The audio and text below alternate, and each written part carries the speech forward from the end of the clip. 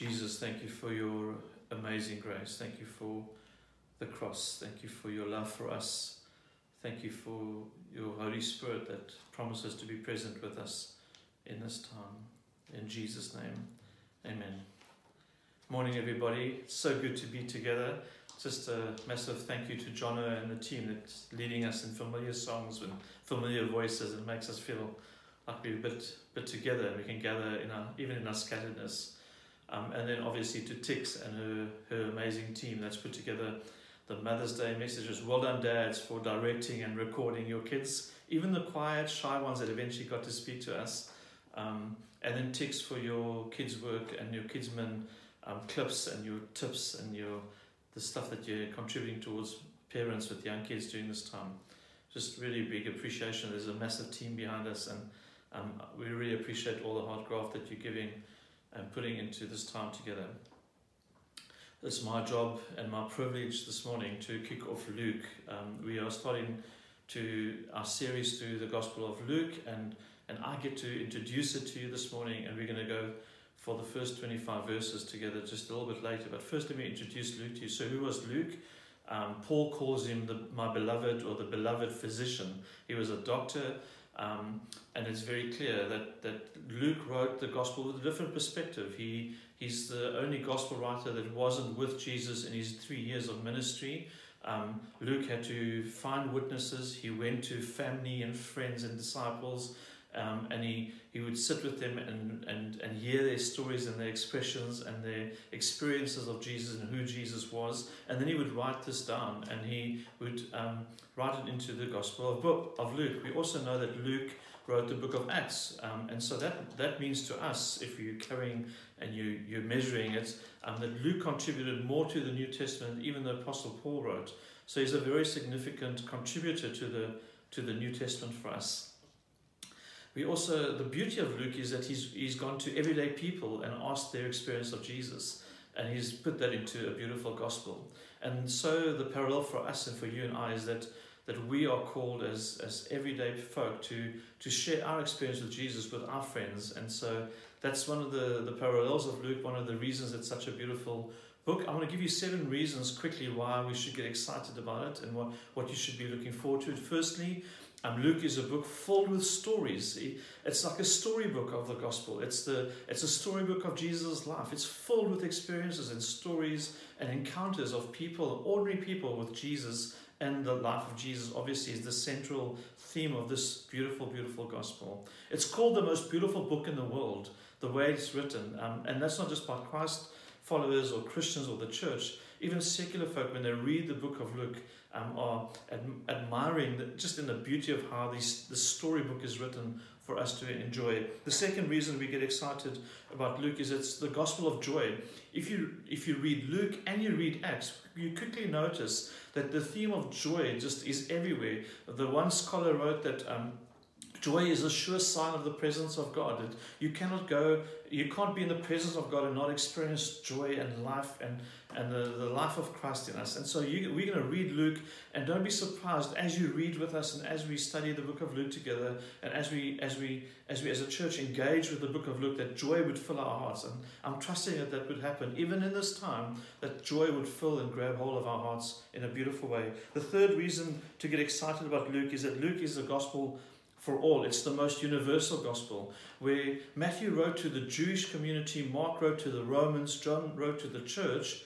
Luke writes to the everyday person. He writes to everybody. Everybody should be able to read Luke and take something away. And what they'll take away from Luke is Jesus, the beauty of Christ in this story.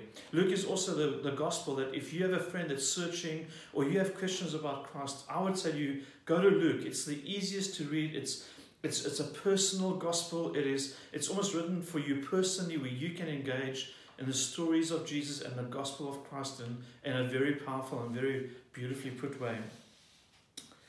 Fourthly, Luke is written for the poor, for the lost, for the broken. For the poor, the lost, and the broken. That's where we are spiritually without Christ, but he's also full with stories and full with truths for the poor that are not wealthy and not well off. And for the broken, for people that are experiencing brokenness in their lives. Luke is an incredible, beautiful gospel for us to read together. Fifthly, Luke is for women. It just so happens that today is Mother's Day, but Luke is the gospel that brings women into the story of Jesus. He calls them co-laborers of Jesus. And in those days, it wasn't popular for women to be even acknowledged, let alone being given partnership in the work of the gospel. But Luke was very clear and almost determined to bring women into the story of Jesus' life. So when you read Luke, we're going to see some amazing women come to the fore, and almost etched into the story of Jesus and etched into the gospel. So if you're a lady or a woman out there, you're going to love Luke, because you're going to feel, hey, I'm in this story. I'm part of this beautiful story of Christ.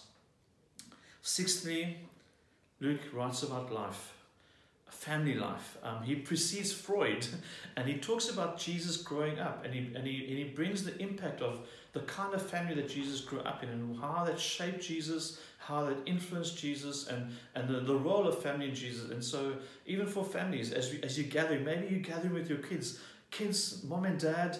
Jesus was part of a family. He had a mom and dad, he had brothers, he grew up like you, and it's encouraging for us to know that. And then lastly, Luke is deeply, deeply spiritual.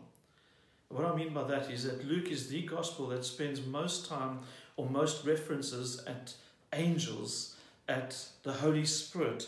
Luke speaks about prayer and the call to God. More than any other gospel does he speak about the Spirit and our need of the Spirit and the work of the Spirit through the gospel. More than any other gospel does he speak about prayer and calls us to prayer. He mentions 7 more prayers of Jesus than any other gospel mentions. So praying and spending time. I'm sure that you and I are, the one benefit of this lockdown period is in some ways it's pushed us towards spiritual growth, spiritually also being aware of where we're at, but also the need that we have for Christ. And so that's who wrote it. Those are 7 great reasons why we should get excited about the Gospel of Luke and why we want to study it for quite a lengthy time as a church. But we're going to kick off this morning. And being Mother's Day, I've decided to ask one of the moms, one of the grannies in our church, Michelle Elliott, to read for us. And she's going to read the first 25 verses of the Gospel of Luke. Won't you take a few seconds and turn there, and we're going to start reading together. Thank you, Michelle. Luke 1:1 to 25. Inasmuch as many have undertaken to compile a narrative of the things that have been accomplished among us, just as those who from the beginning were eyewitnesses and ministers of the word have delivered them to us, it seems good to me also, having followed all things closely for some time past, to write an orderly account for you, most excellent Theophilus, that you may have certainty concerning the things you have been taught, birth of John the Baptist foretold. In the days of Herod, king of Judea, there was a priest named Zechariah of the division of Abijah. And he had a wife from the daughters of Aaron, and her name was Elizabeth. And they were both righteous before God, walking blamelessly in all the commandments and the statutes of the Lord. But they had no child, because Elizabeth was barren, and both were advanced in years. Now, while he was serving as priest before God, when his division was on duty, according to the custom of the priesthood, he was chosen by lot to enter the temple of the Lord and burn incense. And the whole multitude of the people were praying outside at the hour of incense. And there appeared to him an angel of the Lord, standing on the right side of the altar of incense. And Zechariah was troubled when he saw him, and fear fell upon him. But the angel said to him, Do not be afraid, Zechariah, for your prayer has been heard, and your wife Elizabeth will bear you a son, and you shall call his name John. And you will have joy and gladness, and many will rejoice at his birth, for he will be great before the Lord. And he must not drink wine or strong drink, and he will be filled with the Holy Spirit, even from his mother's womb. And he will turn many of the children of Israel to the Lord their God, and he will go before him in the spirit and power of Elijah, to turn the hearts of the fathers to the children, and the disobedient to the wisdom of the just, to make ready for the Lord a people prepared. And Zechariah said to the angel, How shall I know this? For I am an old man, and my wife is advanced in years. And the angel answered him, I am Gabriel. I stand in the presence of God, and I was sent to speak to you and bring you this good news. And behold, you will be silent and unable to speak until the day that these things take place, because you did not believe my words, which will be fulfilled in their time. And the people were waiting for Zechariah, and they were wondering at his delay in the temple. And when he came out, he was unable to speak to them, and they realized that he had seen a vision in the temple. And he kept making signs to them and remained mute. And when his time of service was entered, he went to his home. After these days, his wife, Elizabeth, conceived, and for 5 months she kept herself hidden, saying, "Thus the Lord has done for me in the days when he looked on me, to take away my reproach amongst people." Thank you, Michelle, for reading so beautifully for us. So, who was the Gospel of Luke written for? It might come as a surprise to you, but it's written to Theophilus. We've just read it in the first 5 verses. It's literally written to one person and one person only. And perhaps the genius of Luke as this beautiful gospel is that it's actually written with only one person in mind. And because it's written to one person, it also makes it very universal, because we can all engage. When you and I open our Bibles and we read Luke, we can go, "This is for me." We can imagine that we are Theophilus, a believer or a young believer that is being taught by a physician who's carefully studied the life of Jesus and now teaching us about Jesus. And Luke's main aim in the gospel is to make sure that Theophilus grows up with a very clear understanding of who Jesus was and the ministry of Jesus, obviously taking all the stories and experiences and the knowledge that is gleaned from the eyewitness that we heard from earlier. And so here we have Luke writing to a young believer or a believer in Theophilus saying, "This gospel is for you." What a beautiful, beautiful picture for us, for you and for me, to know that when we read our Bibles, that it's for us personally, and yet it's universal. The beauty of a personal letter is that we can read it all and go, "Wow, this is for us too." And there's 2 illustrations that I want to use here. There's a story of a medieval monk that proclaimed on the one Sunday, "Next Sunday, I'm going to teach you and preach to you the gospel. Come and I want to teach you the gospel of love." And so the congregations gathered in the late afternoon, and as the sun was setting and the cathedral became dark and gloomy and there's no light, this monk that served them walked up to the crucifix and he lit a candle. And as he lit the candle, he took the light of the candle to the crown, and he showed the congregation the crown on Jesus' head. Then he moved down and he moved to the hands of Christ, and he showed the holes in his hands on the cross. Then he moved to the side of Christ, and he showed the gap in the side where the spear entered Jesus' flesh. And then the monk blew out the candle and slowly walked out of the cathedral. That was his sermon. What was he trying to say? He was showing his congregation, "Let me show you love. Let me show you Jesus on the cross." That was his entire message. And we get the sense in this book, in Luke, that Luke is taking Jesus and he's saying to Theophilus, this is not just a new concept of God. This is a personal God. This is a God who loves you. This is a God that laid down his life for you. And so we see Theophilus working hard in this beautiful gospel to show Luke who Jesus is. There's another very cool illustration of I'm just trying to think of the guy's name. Lloyd Douglas uses an illustration about a violin teacher, and the student comes, or man comes to the violin teacher and he says, "Hey, what's new?" And the violin teacher looks at him and says, "I'll tell you what's new," said the teacher. He grabbed his tuning fork and he banged it and it rung out. And he says, "What is that?" And he says, "That is an A." And he said, that's an A. He says, "But if you listen upstairs, there's a soprano rehearsing and her voice is terribly out of tune.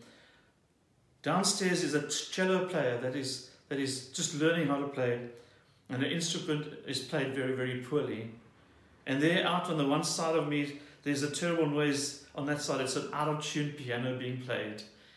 And the teacher said, "I'm surrounded by all these noises every day, horrible noises." And then he banged the tuning fork again and it rung out. He says, "What is that?" He says, "That's an A, a clear A." He says, "Yep, and it's an A. It was an A yesterday, it's an A today, and it'll be an A tomorrow." This is what Luke is doing for Theophilus. He's saying, let's read. If you read this gospel, Jesus will be the same yesterday, today, and forever. It is a reminder of Christ and who he is.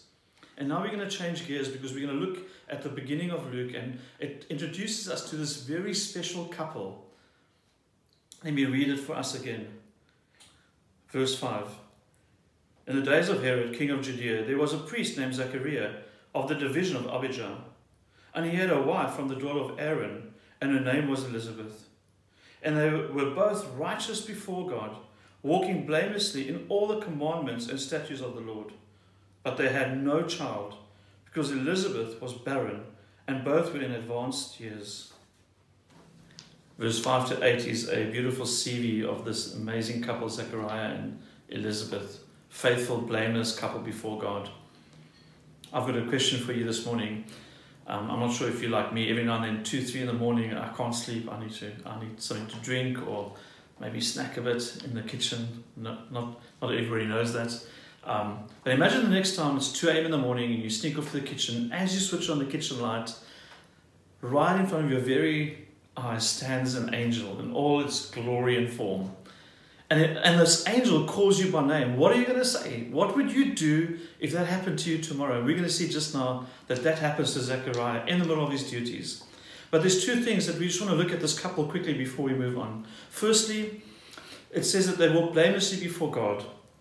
Most of us are playing our lives out for someone. Most of us are living with in the back of our head who's watching us, who's important that they would see us. Most of us, if we're honest with ourselves, live even our Christian lives, the good things that we do, hoping that we would impress the right people or that the right folk would see us. All because we manage the opinion. We manage the opinion of others. We say and we behave in a way that others would think good of us. What stands out in these few powerful verses is that Zechariah and Elizabeth lived out their lives before God.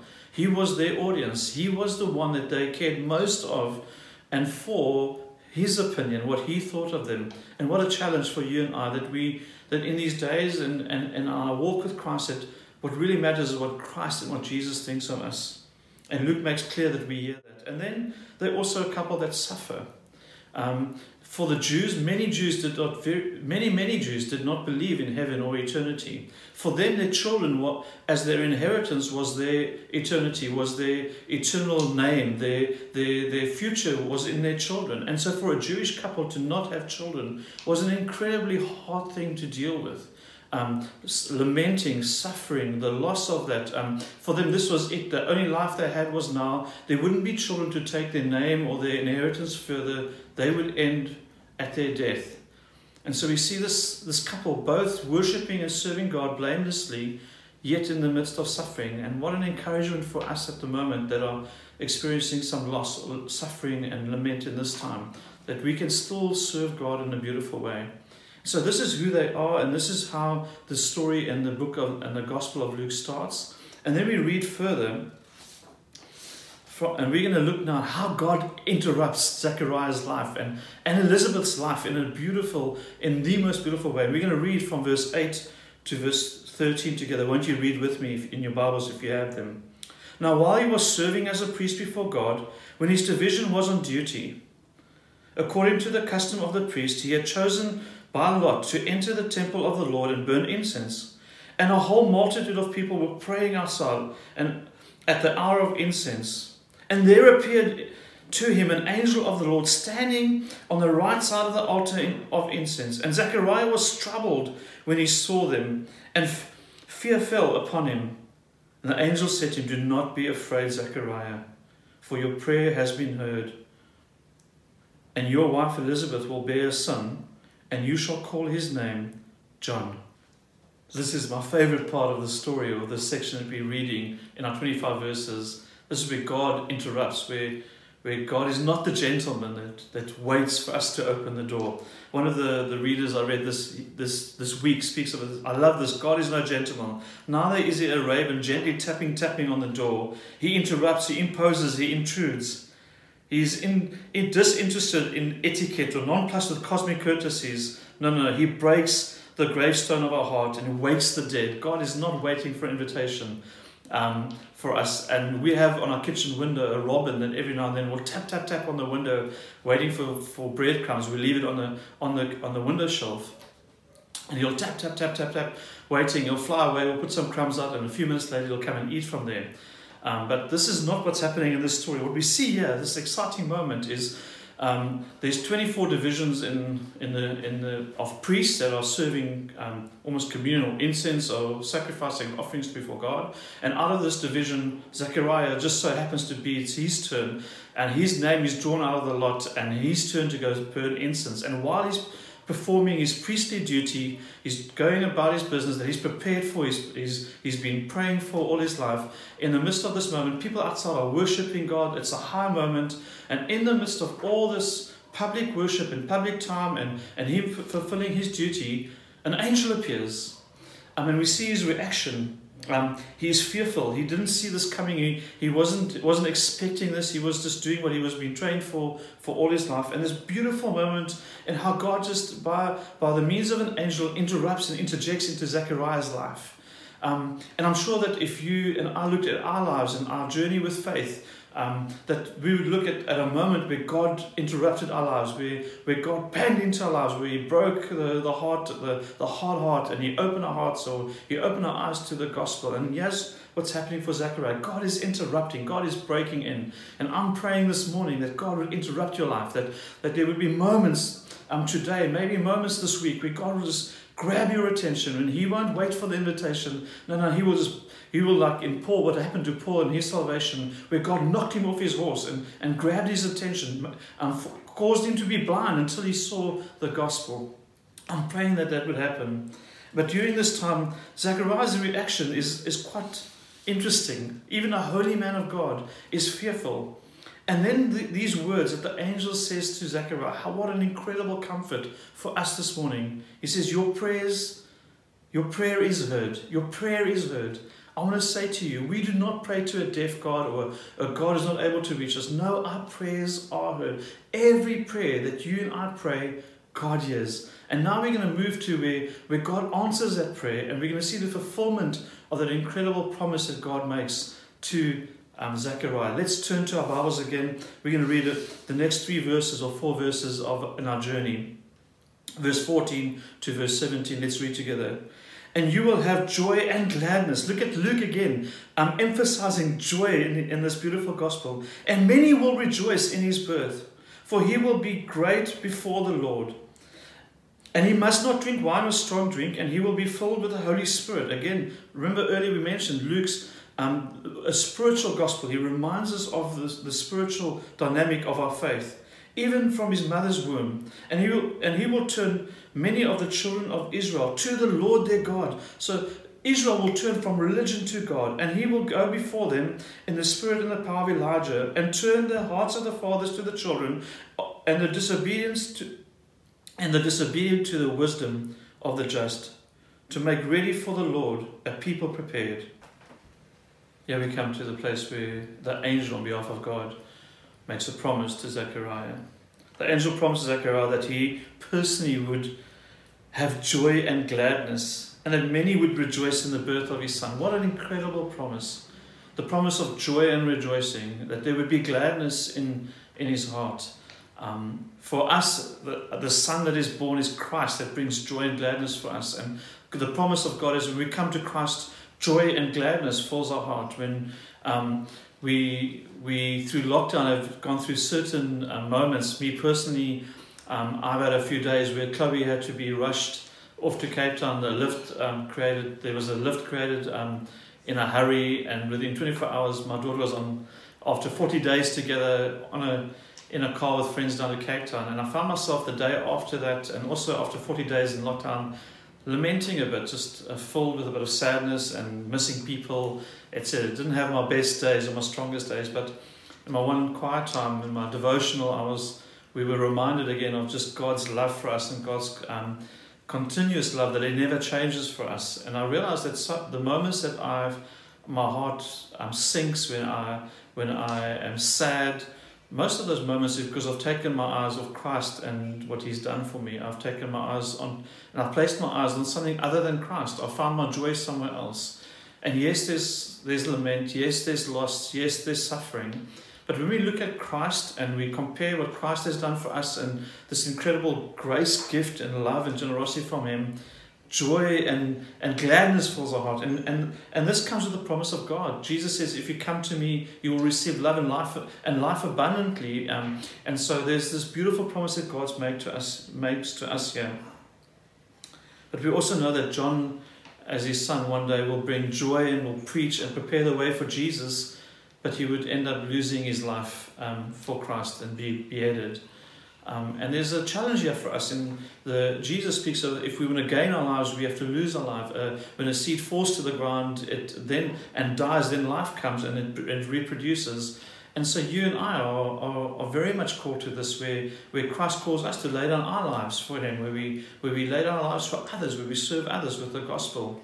And this is the beautiful promise that God gives to this beautiful couple. And then He delivers on the promise. This faithful God delivers. And we're going to end today's message with the last 5 or 6 verses together from verse 18. And Zechariah said to the angel, how shall I know this? For I am an old man and my wife is in advanced years. That's a very kind way of talking about an old lady. My wife is in advanced years. And the angel answered him, I am Gabriel. I stand in the presence of God, and I was sent to speak to you and to bring you good news. And behold, you will be silent and unable to speak until the day that these things take place, because you did not believe my words. It's almost too good to be true for Zechariah, which will be fulfilled in their time. And the people were waiting for Zechariah, and they were wondering at the delay in the temple. Where is this guy? Why is he taking so long burning incense? And when he came out, he was unable to speak to them, and they realized that he had seen a vision in the temple. And he kept making signs to them and remained mute. Verse 23, and when his time of service was ended, he went to his home. Here we get to the passage and the place where God's angel again reinforces the promise of God, reassuring Zechariah, but also challenging him and saying, you won't speak until the promise has been fulfilled, almost as a punishment in some ways of not believing God. The scary or the challenging part of this scripture is that even sometimes in our service of God, in our religious duty of God, we can still not believe God. And just because we do all the right things, because we tick all the religious boxes, doesn't necessarily translate into us knowing God or us trusting God as our Father. But yet when we know the presence, we know the character and nature of God, we grow in our faith. And here we have also the angel promising that John would be filled with the Spirit even in the womb. And this is quite a radical change compared to the Old Testament and what the Jews and the relationship with the Holy Spirit is, because the Holy Spirit used to come upon kings and prophets for specific tasks. So we think of Gideon, the Spirit came upon him and he led Israel into battle. Moses, the Spirit came upon him and he led Israel out of Exodus. And so this is the first time in Scripture where Luke is speaking, he's saying the Spirit comes and will be within him. And even in Pentecost where Luke writes in Acts about the Spirit coming within us and being filled with the Holy Spirit. And that's radical for us and such good news for us. And so John is the prototype, the trendsetter, the first that's filled with the Spirit in the New Testament that we read of. And then we see this beautiful story and this chapter or section of the introduction of Luke come to an end this morning where the promise is fulfilled, where Zechariah and Elizabeth give birth to a child. And Luke 1 verse 24 says this, after these days his wife Elizabeth conceived, and for 5 months she kept herself hidden, saying, thus the Lord has done for me in the days when he looked on me, to take away my reproach among the people. God restored Zechariah and Elizabeth, their shame, their suffering, their faithfulness for God. He saw that and he restored them in a beautiful way. And when we look at this today, just to recap again, just remember that Luke is a gospel for you and for me. It is a personal gospel. It is you and me getting to know Jesus through these stories, through the richness of Luke. And then we start off the Gospel of Luke with this beautiful couple that is faithfully serving God. I want to encourage you, faithfully serve God in this time. Be faithful to God. Look out for the interruptions. God will interrupt you with His grace. We don't deserve it. We don't look for it. We don't earn the grace of God.